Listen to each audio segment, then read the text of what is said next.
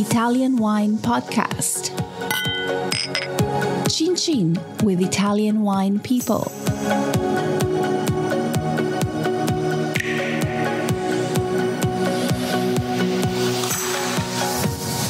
Swirl, sniff, sniff, sip, sip, and swirl. Once again, here we go. Swirl, sniff, sip, sniff. While you drink, don't forget these tasting tips. Welcome to this special edition where we talk wines and the Giro d'Italia. We held an exceptional clubhouse room dedicated to Giro d'Italia, but it was not recorded. I know, bummer. But anyways, we thought about sharing some notes about the stages of the Giro, written and read by Marc, Millon, a food, wine, and travel writer, and the author of numerous books, as well as magazine articles published on both sides of the Atlantic. Stay tuned. Sip, sniff. While you drink, don't forget these tasting tips. And so we reach the end, the final two stages of this year's Giro d'Italia. Here are my reports. Stage 20, Verbania to Valle Spluga Alpe Motta, 164 kilometers and 4,700 meters of altitude. How incredibly exciting! The penultimate stage of this year's Giro d'Italia sees the competition to wear the Maglia Rosa in Milan on Sunday still very much alive and up for grabs. Today, an absolute brute of an alpine stage with a staggering 4,700 meters of climbing may be decisive. Egan Bernal, the Colombian rider for Team Ineos Grenadiers, who's worn the pink jersey since his stage victory on the bare and high gravel track of Campo Felice in Abruzzo, is suffering and vulnerable. The back injury that has plagued him all season has apparently recurred, and he seems unable to rediscover the scintillating form that he showed on the steepest slopes of the Carnic and Julian Alps just a few days ago in Friuli Venezia Giulia. Twice now, the British rider Simon Yates has attacked the Maglia Rosa and been able to distance him. Yesterday, most notably, on the high slopes of Alpe di Mera to take a famous and popular stage win. Yates has finally found his form and mojo and sniffs blood. All of the other GC contenders sniff blood. Team Ineos Grenadiers had until now seemed invincible, protecting Bernal, marshalling him through the difficult and challenging technical sections of the road, pacing the climbs at an uncomfortable tempo that has destroyed the legs and the minds of those unable to keep to its relentless beat. But yesterday, Bernal found himself alone on the Alpe di Mera and having to defend the Maglia Rosa himself. He dug deep, showed his heart, and he limited his losses. But will he be able to respond again when Yates and the others attack today, as they must? I'm delighted to see Simon Yates riding again with such joy and confidence, as will be all neutral tifosi of the Giro d'Italia. Who can forget that only 3 years ago, on stage 19 of the Giro d'Italia 2018, having worn and bravely defended the pink jersey for the previous 2 weeks, Yates suffered a truly spectacular meltdown. On the bare strade bianche of Colle delle Finestre and then the climb to Bardonecchio, he cracked completely, losing his legs and the will to live, limping sadly in an astonishing 38 minutes behind the stage winner, Chris Froome of Team Sky, now Ineos Grenadiers. Yates learned from that dreadful disappointment and has since won a Grand Tour, the Vuelta a España. So he has the nous to know just when to attack, just when to turn the knife to try and destroy his opponent. He has the heart and the desire. But will he have the legs?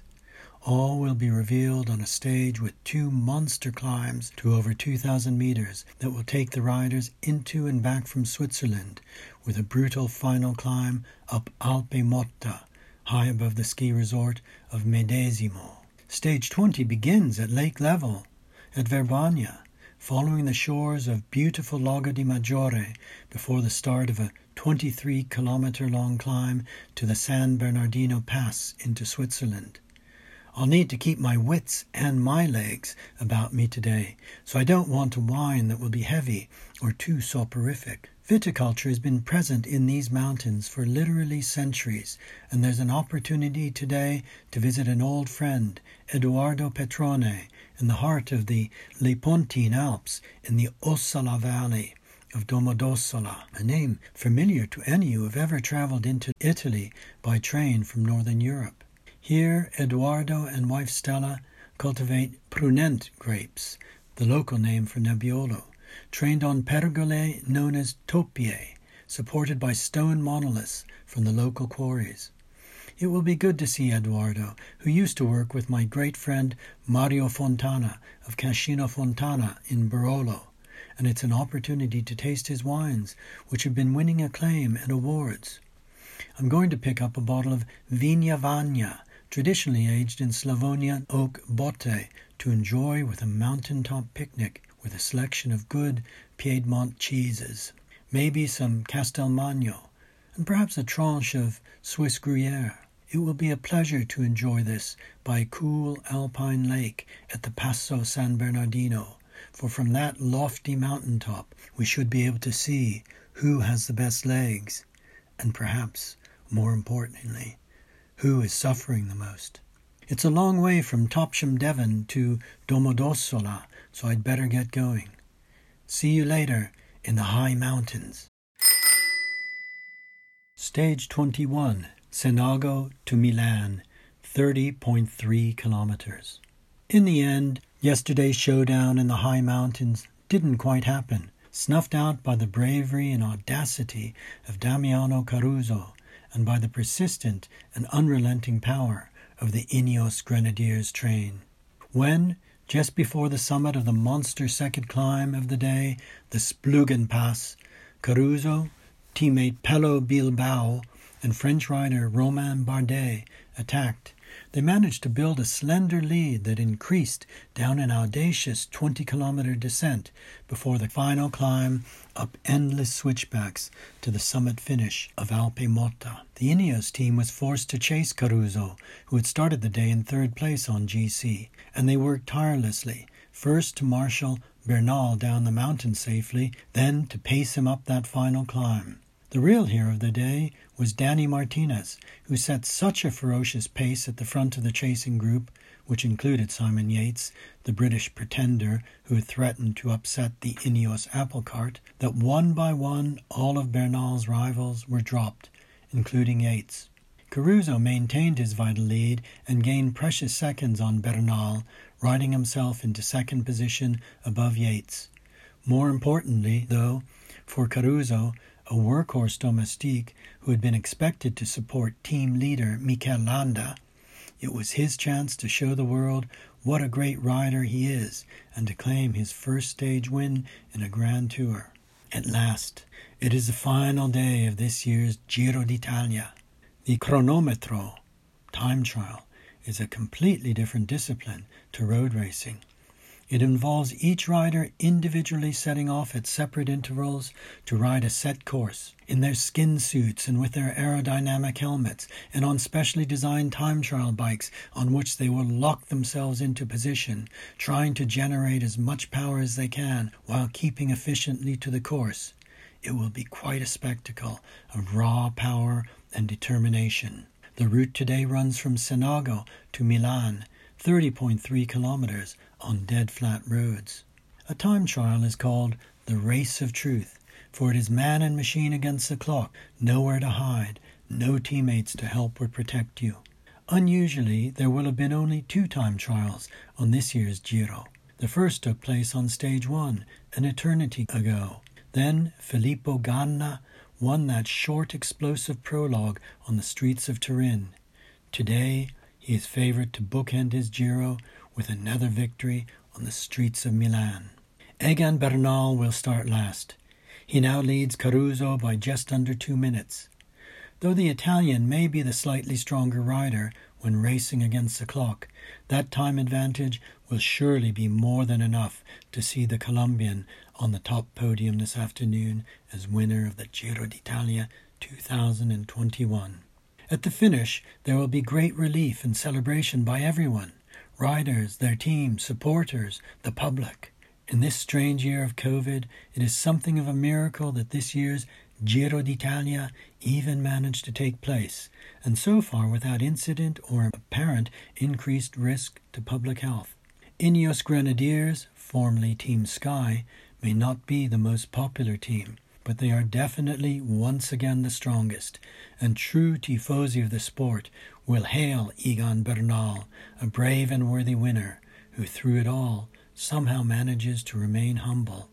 Peter Sagan will be crowned the best points rider and can add the Maglia Ciclamino to his already extensive collection of champions' jerseys.